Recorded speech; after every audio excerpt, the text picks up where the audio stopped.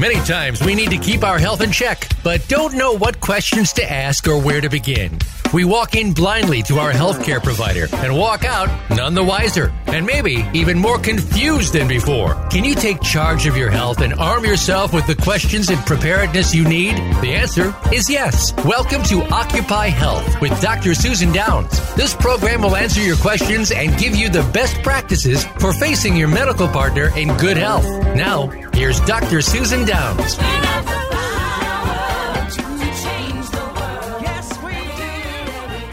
Welcome to Occupy Health. This is Dr. Susan. We've mentioned many times how important how we treat our body is, how important lifestyle choices are, and particularly how important nutrition is. Many have said on this show that nutrition is very important for wellness and is also our best defense against any virus, is having a healthy immune system, which requires good nutrition.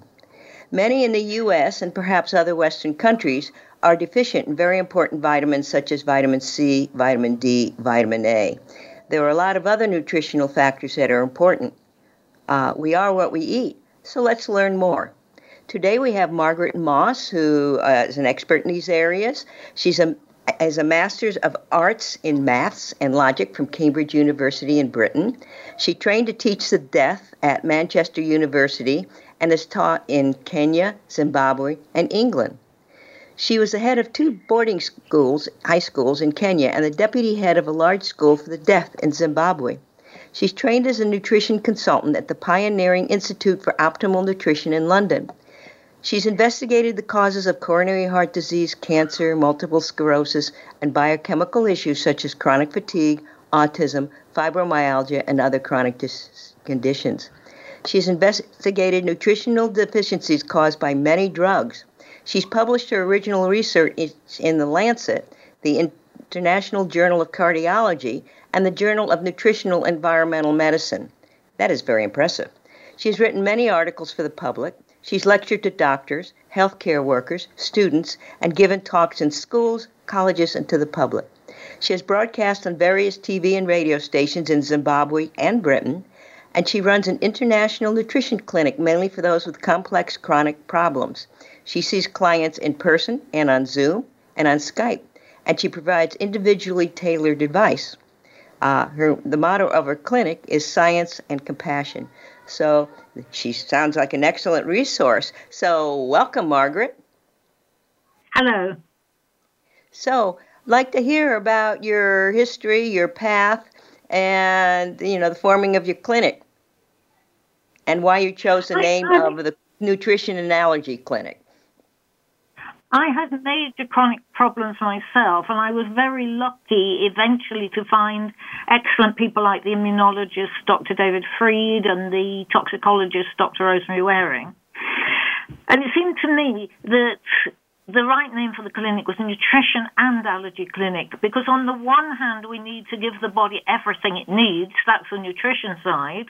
And on the other, we need to avoid all the harmful things to the body, things you're allergic to, or the things that are just plain toxic and bad for everybody. So the name of the clinic reflects the two sides. If all you do is give the body what it needs, that's not enough. If all you do is take away the things that upset you, that's not enough. You need both approaches together. That is so important because there's so many what we would call toxins in our environment, and it's not one in particular because the authorities would say a little bit of this and a little bit of that won't hurt us, and our body can detox overnight and recuperate. But the big toxic soup with so many of these different toxics challenging us, and they're synergistic, that is so important. I mean, some of our speakers have said we can't get well until we get rid of some of these toxins, heavy metals, etc. So is that what you found? Live in a society where so many experiments are being made on humanity all at once. We've the 5G. We have all the toxic metals, but all the toxic organic chemicals. Since the Second World War, the production of these chemicals has grown exponentially. And all these things have an effect on people. And we can't even isolate what each one does because the world has changed so much in so many ways all at once. And we see particular problems in our children. When did we ever have so many special educational needs that we now have? But we are poisoning our children. And the earth is no longer as good as it was because we use a lot of fertilizers which only give certain minerals and completely ignore the others. So we can grow lots and lots of food, but it's not got the value in it that the food had before the Second World War. So humanity is facing huge challenges. That is so true. I mean, the nutritional value of take a carrot or anything has decreased so rapidly in last decades. The nutritional strength of our soil is depleted. With monocrops continually replanted, we wear out the nutrition of our soils. This is so important. And it is important that we, find a way to detoxify, to get many of these, to avoid many of these chemicals, many of whom we don't even know about, and that we try to remove them the best we can.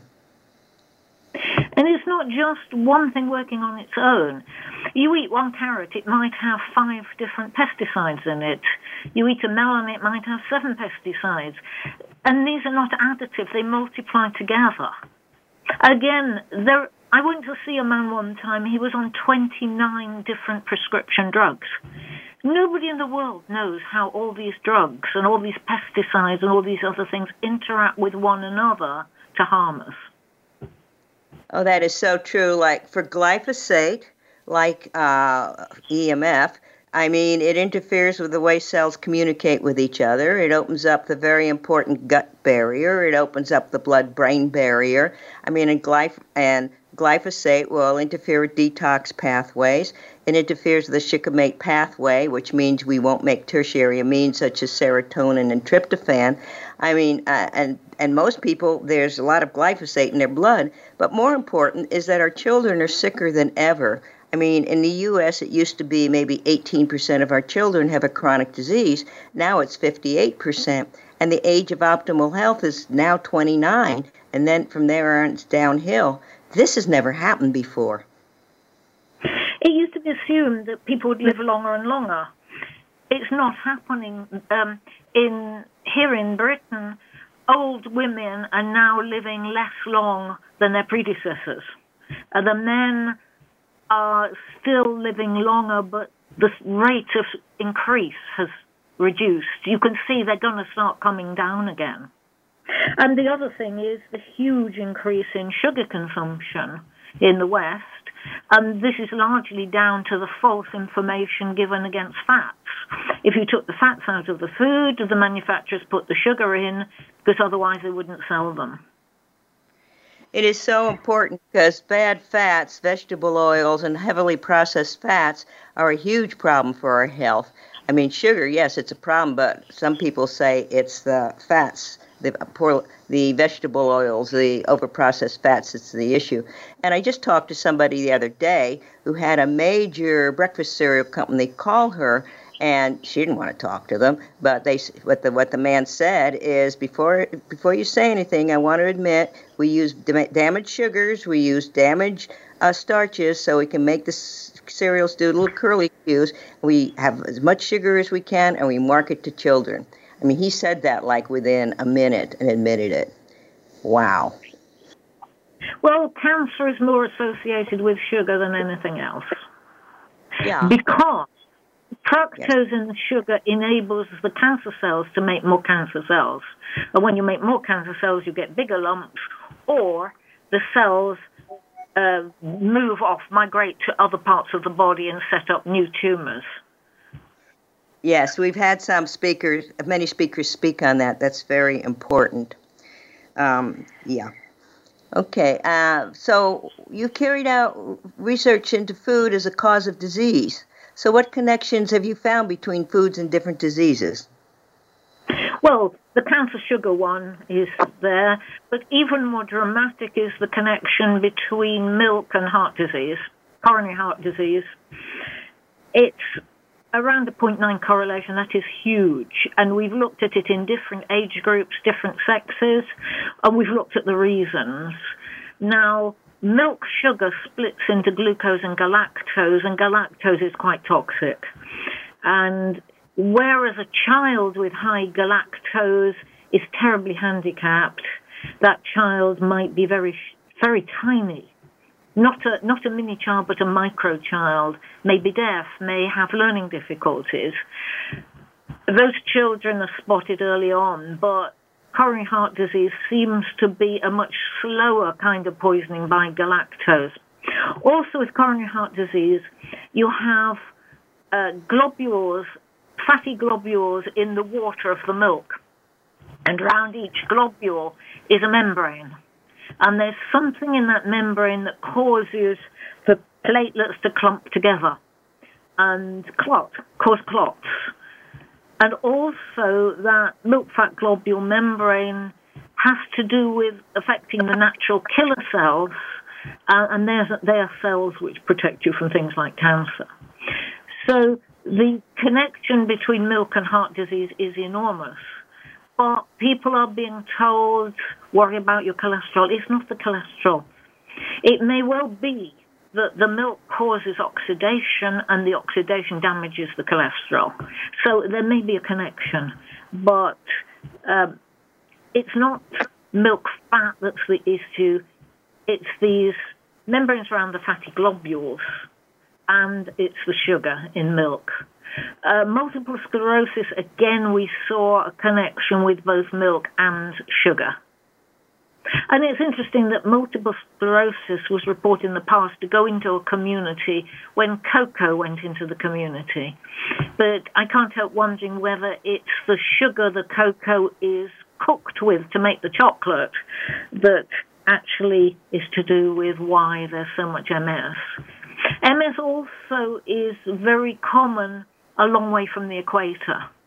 I don't remember in Africa ever meeting anyone with MS, but once you go into northern Canada, northern Scotland, the further you go from the equator, the less vitamin D you're getting from the sun, and the more you have autoimmune diseases of all sorts, and in particular multiple sclerosis. This again has to do with sugar, to do with the fructose in the sugar, because if you have bacteria in the gut called sulfate-reducing bacteria, they love fructose as their fuel, and they rip the oxygen from the sulfate to make sulfide.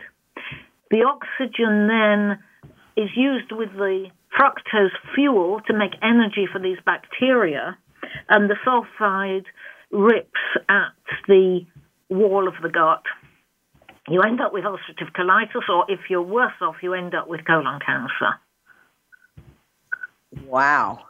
Does it matter what kind of milk? Raw milk? I mean, is skim milk worse, or it's just the fat globules and it doesn't matter what kind of milk?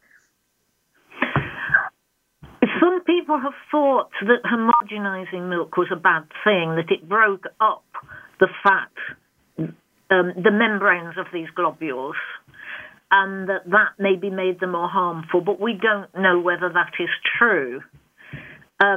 This high correlation between milk consumption and heart disease goes back, in this country certainly, to before we homogenized milk.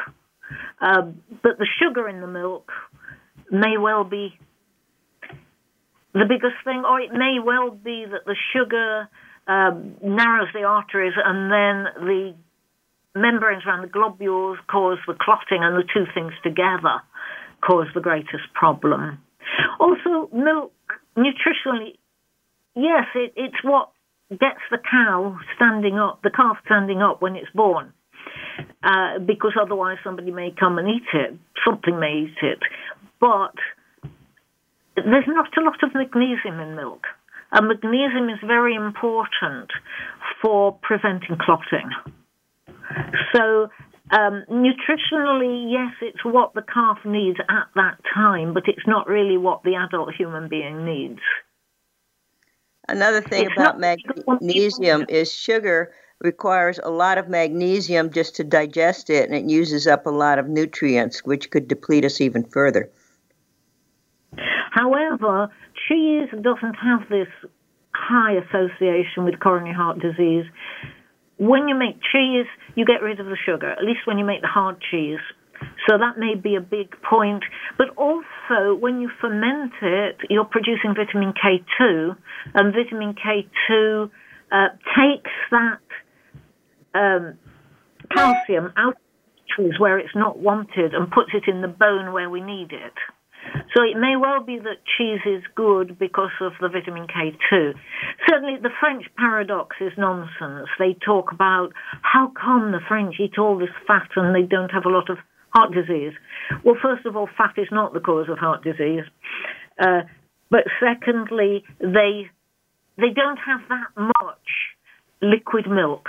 They eat lots of butter and cheese, neither of which is full of sugar. Also, it might be that there's more community and they're eating together, so there's, the community oxytocin, and that might be very healthy as well. So and they tend to eat slowly.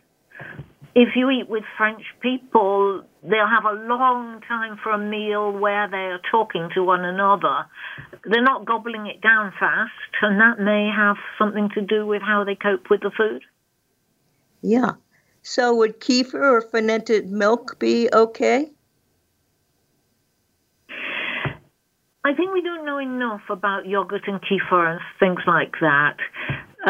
There should be some vitamin K2 in because they're fermented. The bacteria will have used some of the sugar. Personally, I use goat yogurt. I think the big problem is those bottles of liquid milk and all the things that it's in. I mean, all the powdered milk and that goes into commercial foods. You buy some packet soup, it will have milk powder in. And probably, again, you'll oxidize the cholesterol when you freeze it and you keep it for a long time. So that may have to do with why there's a problem. Do you know, even in vodka, there's often milk because it's used to clarify it. There are huge numbers of foods that have hidden milk in that people are not aware of. If you ask them, how much milk do you have a day? They'll say, oh, very little, just a little drop in my coffee. But what about the custard tart you ate? Or the custard on your pudding? What about the sausages with the milk powder in? It's everywhere. And people are not aware of it. And they don't think it matters. So are you saying that goat milk might be a little more friendly for the human system? Not necessarily. If you've been brought up on cow milk, you very likely have built up some problem with the cow milk. And you may be better with goats. And I think that's the case for me. On the other hand, one time I visited somewhere where they kept goats for milk, and I found a bottle of cow milk on the doorstep, and I thought this was a little strange. They said because their child was brought up on goat milk, because they kept goats, the child was so ill, had developed such a terrible allergy to it, they thought he had cancer. And they actually switched him to cow, and he was okay. So I think when you're very small, you have lots and lots of milk compared with your size. It's your one food. And you're liable to develop allergies to it or sensitivity to it. And switching to another animal may well help, at least for a time. They find with babies, if you switch them from cow milk to goat, they're okay for a bit, and then maybe they become allergic to goat milk as well. But by that time, they're big enough. They don't need to be drinking milk. So I assume that mother's milk is a perfect combination for the infant. Yes, indeed. We should be feeding our babies on mother's milk. We shouldn't be feeding them on stuff out of tins. And again, that's liable to be oxidized. How long is that dried milk powder kept? Yes, and oxidized food can cause oxidation and inflammation in the body, which can trigger the pathway toward any chronic disease. So this is very important. So, wow. But also, cholesterol itself is good stuff, and we need it, especially for the brain. But once it's oxidized, then it's trouble. Then it causes artery deposits. We need cholesterol for all of our hormones, for cell walls. It's, for the neurons in the brain. It's so important. It's one of the good guys. And having low cholesterol puts us at risk for diseases as well. Old people with low cholesterol live less long.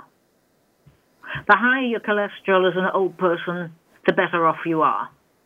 But it doesn't want to be oxidized cholesterol. It wants to be good, clean cholesterol. Yeah, I've been reading that the risk for heart disease is connected with the amount and number of the very small LDL particles and the endothelial dysfunction rather than the other cholesterol numbers. Well, the other thing is the ratio does matter because HDL carries an enzyme called peroxidase, which protects the LDL from oxidation.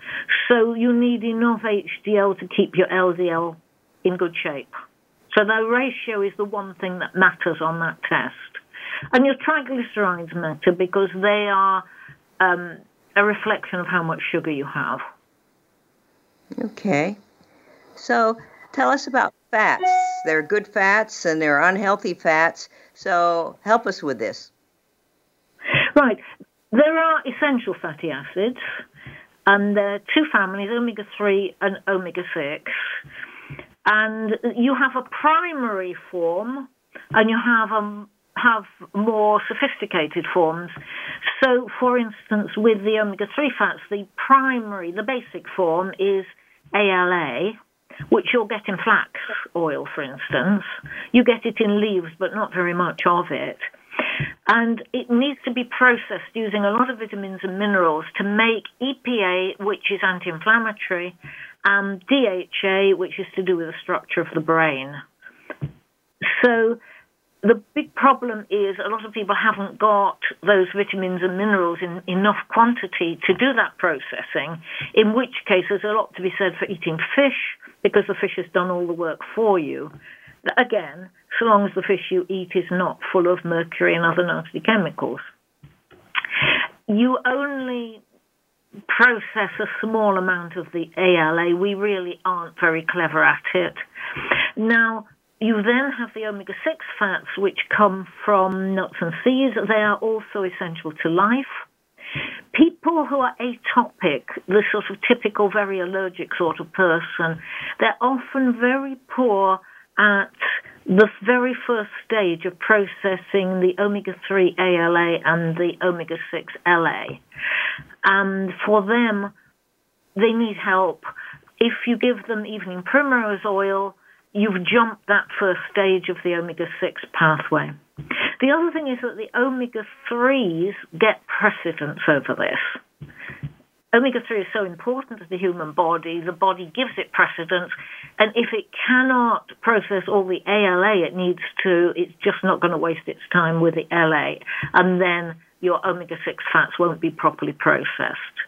Now, when you process these fats, you get things called prostaglandins. Series 1 and Series 2 come from the omega-6, and Series 3 come from the omega-3, and you need all of them. But so many people today have lots and lots of omega-6, tons of sunflower oil, for instance, and not enough of the omega-3. But you don't want to go the other way either. You need both, a reasonable amount of both. And you want good quality oil. You don't want cheap oil that's been oxidized. You don't want sunflower oil that's gone through deodorization, heating, all sorts of processes to form that tasteless stuff at the supermarket.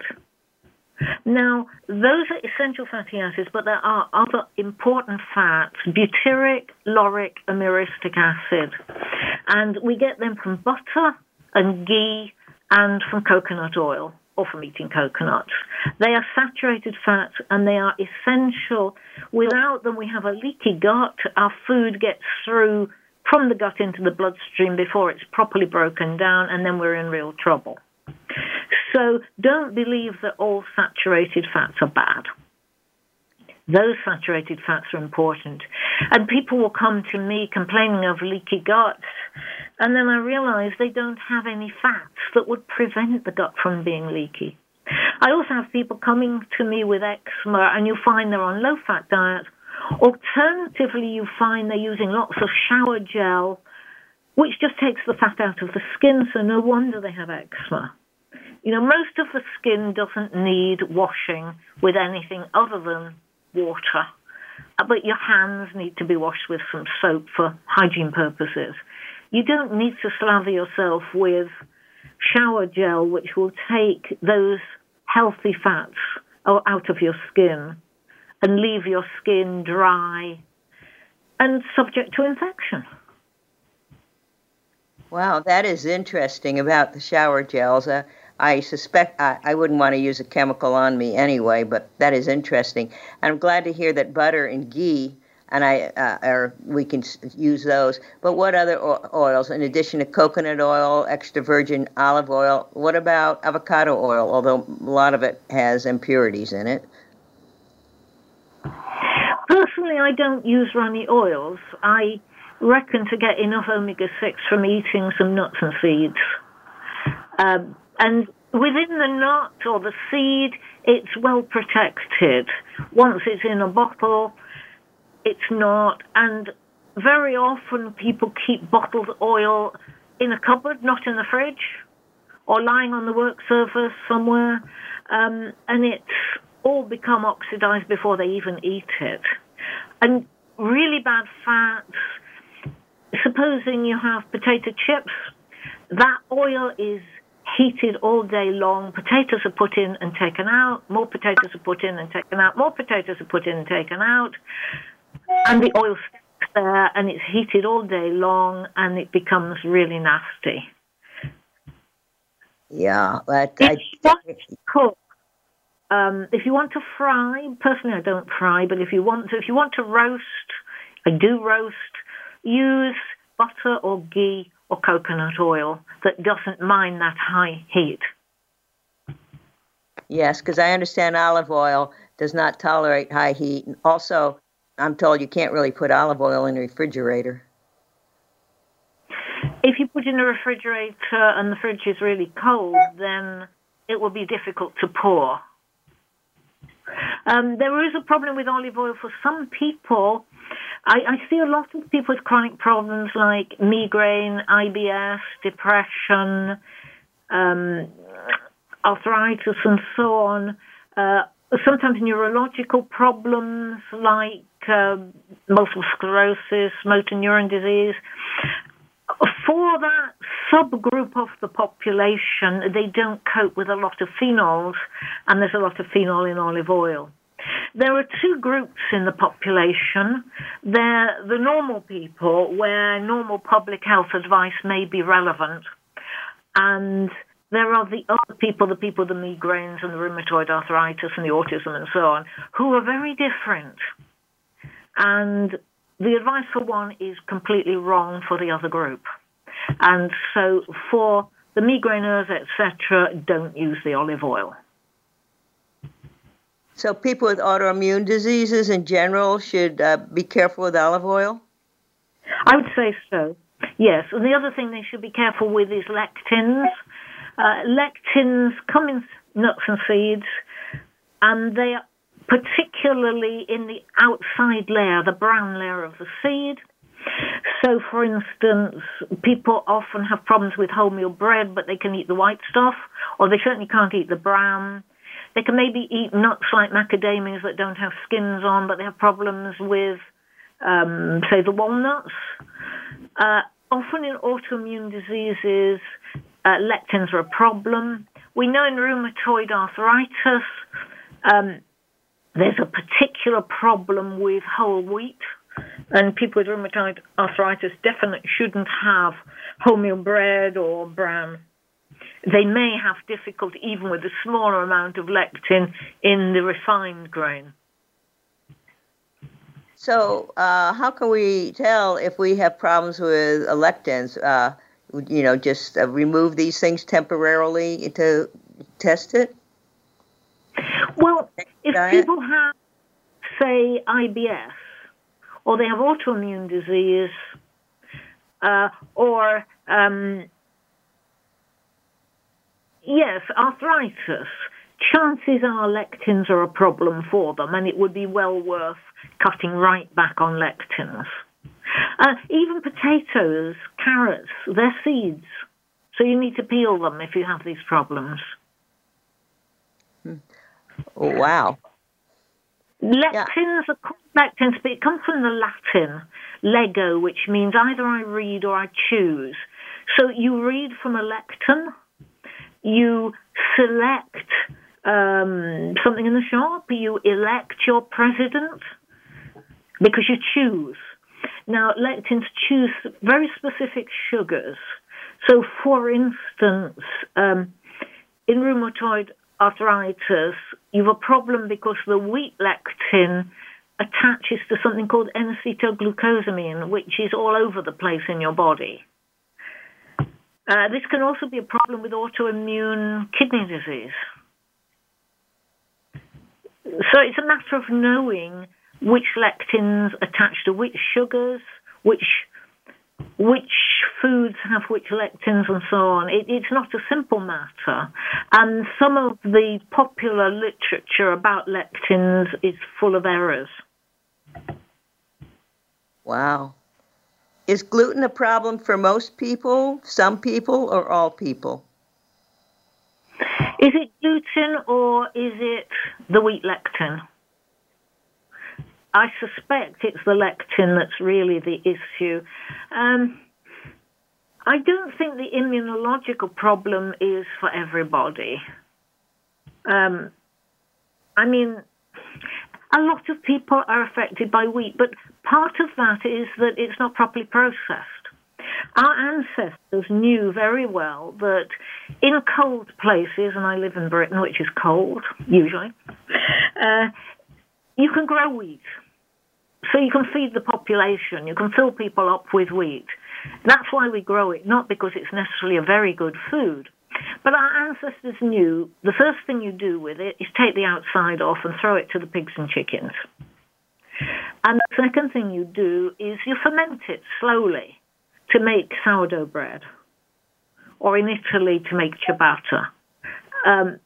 Now what has happened, Kellogg's and other people of that vintage had this idea that you had to eat everything whole, and that's still a popular idea.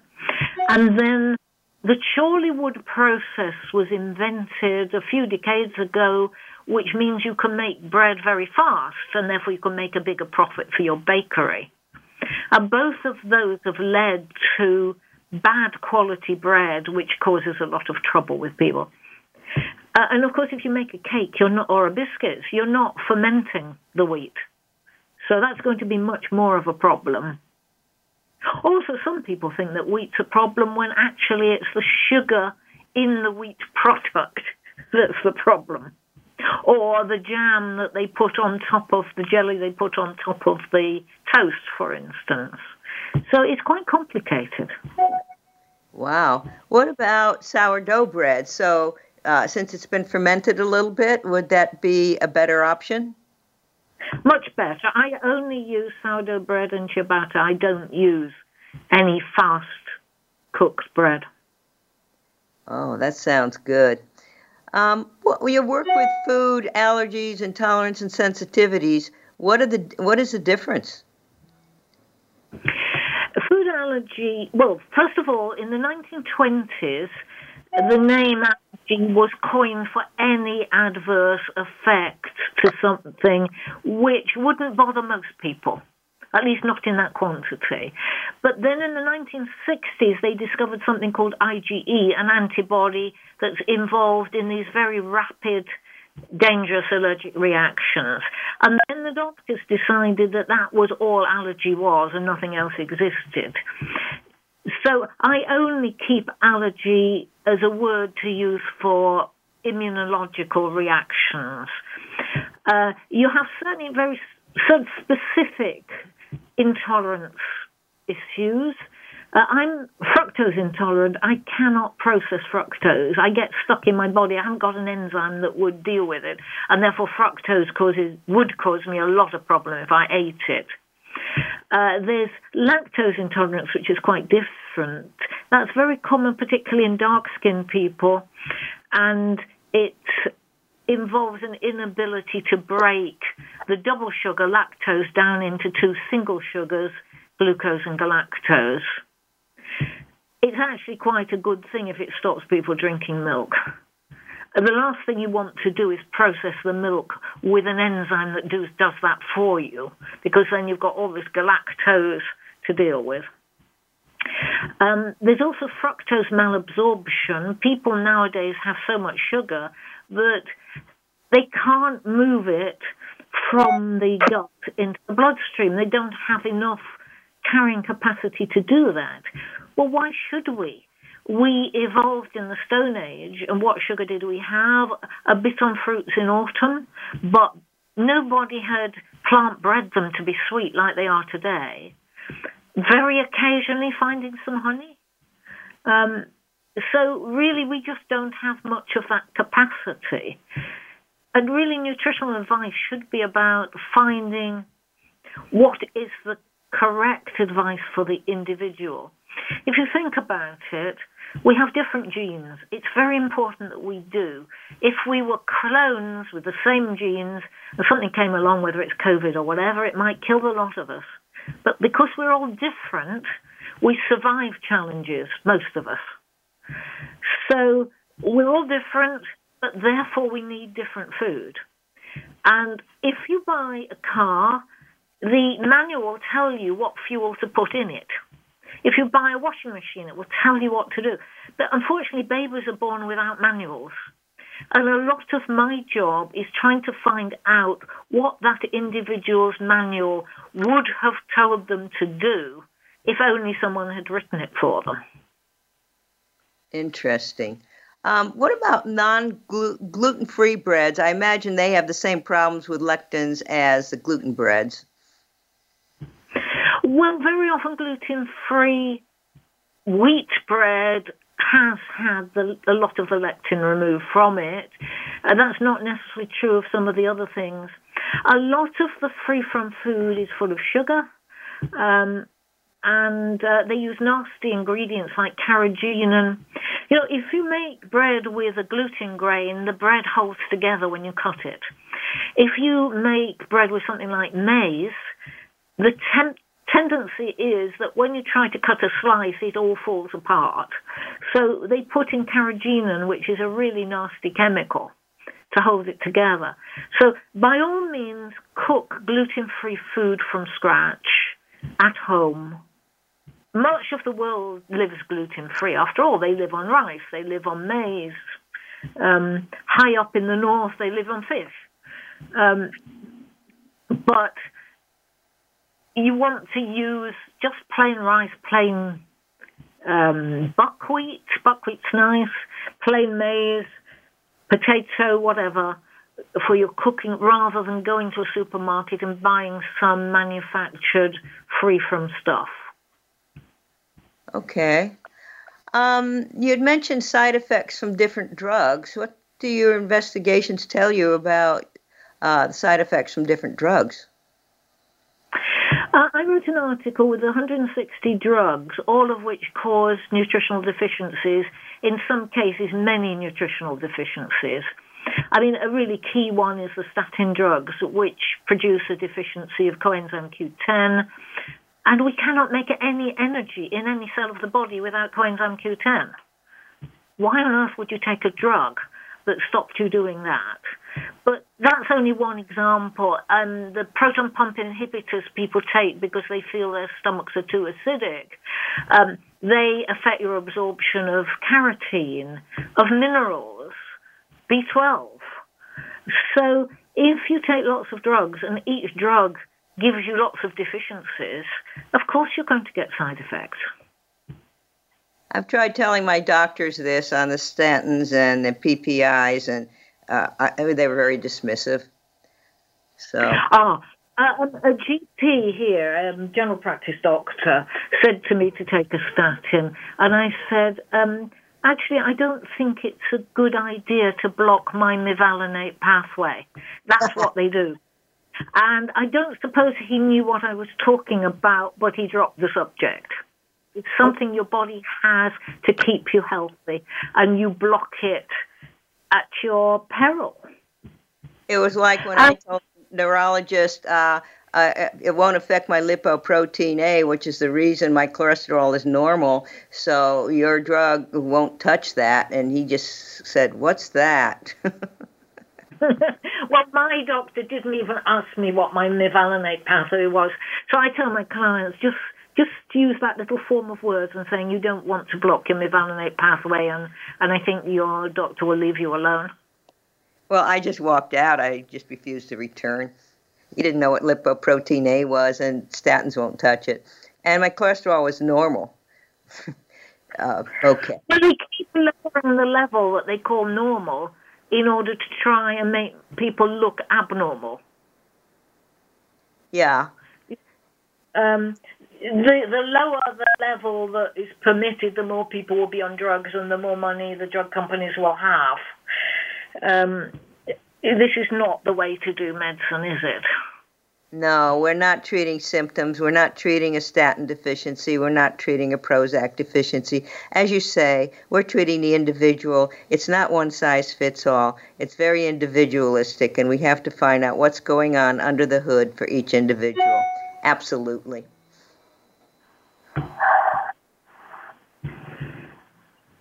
Inflammation has been cited as a trigger, a starting path for most diseases leading to oxidative stress, etc. So how can we reduce inflammation? Obviously, diet is one way, but what are other ways we can reduce inflammation? Well, one of them is with sulfate. If you bath in Epsom salts, which is magnesium sulfate, the sulfate will detoxify amines, including histamine. Another thing is we have methylation. We add methyl groups from things like what we call beetroot. I think you just call them beet. And you stick this methyl group onto your histamine or whatever, and you need magnesium in this process. You need folate that comes from foliage. It comes from eating vegetables. And I just had someone come to see me who doesn't eat vegetables.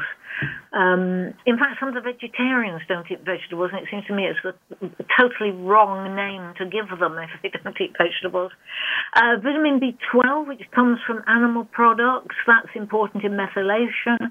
And some people switch to being vegans and don't realize that they have to take vitamin B12 or terrible things can happen to their nervous system. If you live in a poor country where the water isn't treated and you're drinking bacteria in your water supply, you're getting some vitamin B12. But if you've got chlorinated water to save you from nasty infections, which makes sense, you've just got to get some B12 from somewhere. Then the balance between the omega-3 and 6 fatty acids is important. The 3s are anti-inflammatory, and the series 1 prostaglandins from the 6s are anti-inflammatory. The series 2 prostaglandins from the omega-6s are pro-inflammatory. Now, why does the body make things to cause inflammation? Well, for very good reason. If you catch an infection, you want to have inflammation because inflammation will fight that infection, but you don't want to be inflamed all day long, every day. So you need a really good balance between these things. And then there's vitamin D. And people are told don't go out in the sunshine and put all this sunblock on. But we need the vitamin D from the sun or from capsules if we can't get it from the sun, but ideally from the sun. Because vitamin D helps the T regulatory cells regulate the immune system. Now, with COVID, you hear about the cytokine storm, that when people have got rid of the virus, their immune system is still inflamed. becomes perhaps dangerously inflamed. Maybe they die of inflammation. Why? Because they haven't the vitamin D that calms that inflammatory response. If you drive a car, you have two things that are really important. You have your accelerator pedal because you need an engine that's going to produce movement, but you need a brake. You need to be able to stop the movement. So we have the same clever system, the series 2 prostaglandins producing inflammation when we first get a virus, for instance, to fight it, and the 1s and the 3s that calm everything down together with these T regulatory cells. They found in Asia that people who had low vitamin D were 10 times as likely to become very ill with COVID or die than people who had adequate levels. And I would say the adequate levels were not optimal. They were only adequate. And there was a factor of 10 difference. So why weren't people not told, go out in the sunshine? Why were people locked up in their houses when COVID came along? Well, what recommendations do you have for people with autoimmune disease like rheumatoid arthritis and multiple sclerosis? Obviously, diet is pretty important because we don't want to be generating antibodies against non-digested proteins, which can, through molecular mimicry, attack our bodies. But what other recommendations would you have? Well, you talk about molecular mimicry. We make antibodies to those, and unfortunately, if we've got the wrong tissue type, those antibodies affect us. So it's really important to use probiotics or live yogurt or equivalent in your gut, because they will take the food and they will take the residential accommodation away from bad ones. So there's so much competition between good and bad. Make sure you've lots of good ones in there, and they will protect you from this molecular mimicry. So that's a big part of working against autoimmune diseases. Using vitamin D is crucial. The Epsom salt baths are. Keeping away from lectins. Having plenty of magnesium in the diet. Most people with multiple sclerosis are magnesium deficient. Not one thing. It's not like you take a wonderful pill that solves your problem. It's a whole lot of things all working together to help you. Usually multiple sclerosis, it involves methylation problems as well as sulfation problems. So you need to deal with the B12 folic acid, B2, etc. for the methylation. And B2 is often forgotten by people talking about methylation, and yet it's the kingpin of the whole system. And you need your molybdenum, B2, B5, omega-3 fats that help you make the sulfate, and your bath and Epsom salts. So those are vital things that you need to do. Other than vitamin C, what nutrition can help us when we have an infection? When you have an infection, you need far more vitamin C than you normally need. Normally, if you take too much vitamin C, you'll get diarrhea. But suddenly you have an infection and you can take vastly more. Maybe usually you cope with 500 milligrams a day, and suddenly you can deal with 20 grams a day if it's something serious. So you need to up your vitamin C a lot. When you start getting loose stools, just reduce it a little bit. Don't chuck it. Just reduce it a little bit. And then as you recover, you find you have to keep reducing your vitamin C back to whatever your comfort level is. And people vary enormously with how much they should take per day in normal times. Part of the reason is a lot of people have amalgam fillings, which are half mercury, in their teeth. And the vitamin C gets used up, escorting that mercury out of the body. Well, it's terribly important to get rid of the mercury, but it doesn't leave so much vitamin C to work against infection. So someone who has a mouthful of amalgams will need vastly more vitamin C per day. When you take them out, if you do it carefully, after some months, the person's capacity to cope with vitamin C drops because they don't need so much. And at this stage, of course, their ability to fight off viruses improves greatly. Yeah, I have a friend, Richard Chang, that was in Wuhan when the virus broke out, and the Dutch contributed 2 tons of vitamin C very successfully. He treated many patients with vitamin C. They all survived and they got well quicker. But vitamin C has been studied for a long time to help with infections, and some people say sepsis and many other conditions. But you mentioned mercury in amalgams, because each time we brush our teeth, if we have such fillings, vapors go into the brain where they can stay permanently, being very difficult to get out. And aluminum, if we drink out of aluminum cans or use deodorants, might get in our bodies as well. What do we do if we have these issues other than stopping the source? Well, stopping the source is the obvious thing, isn't it? Get rid of them, but make sure you go to a dentist who knows what he's doing. Otherwise, you might absorb more. But there are useful things. Chlorella pyridosa is good at getting out mercury. There are nasty chemicals that do it, but we found that these were just as effective. Selenium is important because the reason mercury is toxic is because it sits in enzymes where selenium ought to be. So the more selenium you have to compete with the mercury, the better. Although you have to be careful with selenium. You don't want a lot of selenium every day. I mean, 100 micrograms is enough, maybe 50. That becomes toxic if you take excessive amounts.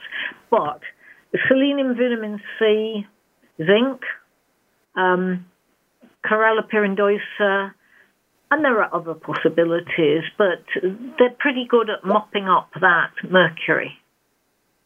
So there was someone in one place who had terminal cancer patients, and he said it's not just a matter of getting rid of the mercury fillings in your teeth. You've got to get rid of the teeth because that mercury has got into the rest of the teeth. And apparently that was successful with these very, very sick people. Normally, one would hope one didn't have to get rid of one's teeth. But if there's certain supplements we should avoid. Obviously, processed fake supplements, we should use companies that have some kind of quality control. And some of the supplements, they might use right-handed rather than left-handed. But what supplements should we avoid? Avoid supplements that have carrageenan in, for a start. That's extremely inflammatory and associated with heart disease, ulcerative colitis, and cancer. So anything with carrageenan, absolutely no. Anything with aspartame, anything with false colorings. A vitamin pill a multivitamin should look yellow because of the vitamin B2. What you find is they put so little in, they then put some yellow dye in, sunset yellow, to cover up the fact they put so little. So you need to go to a decent brand, but you can't assume that because it's a generally decent brand, everything they produce is suitable, because it isn't. Personally, I would avoid anything with boron in because it depletes vitamin B2.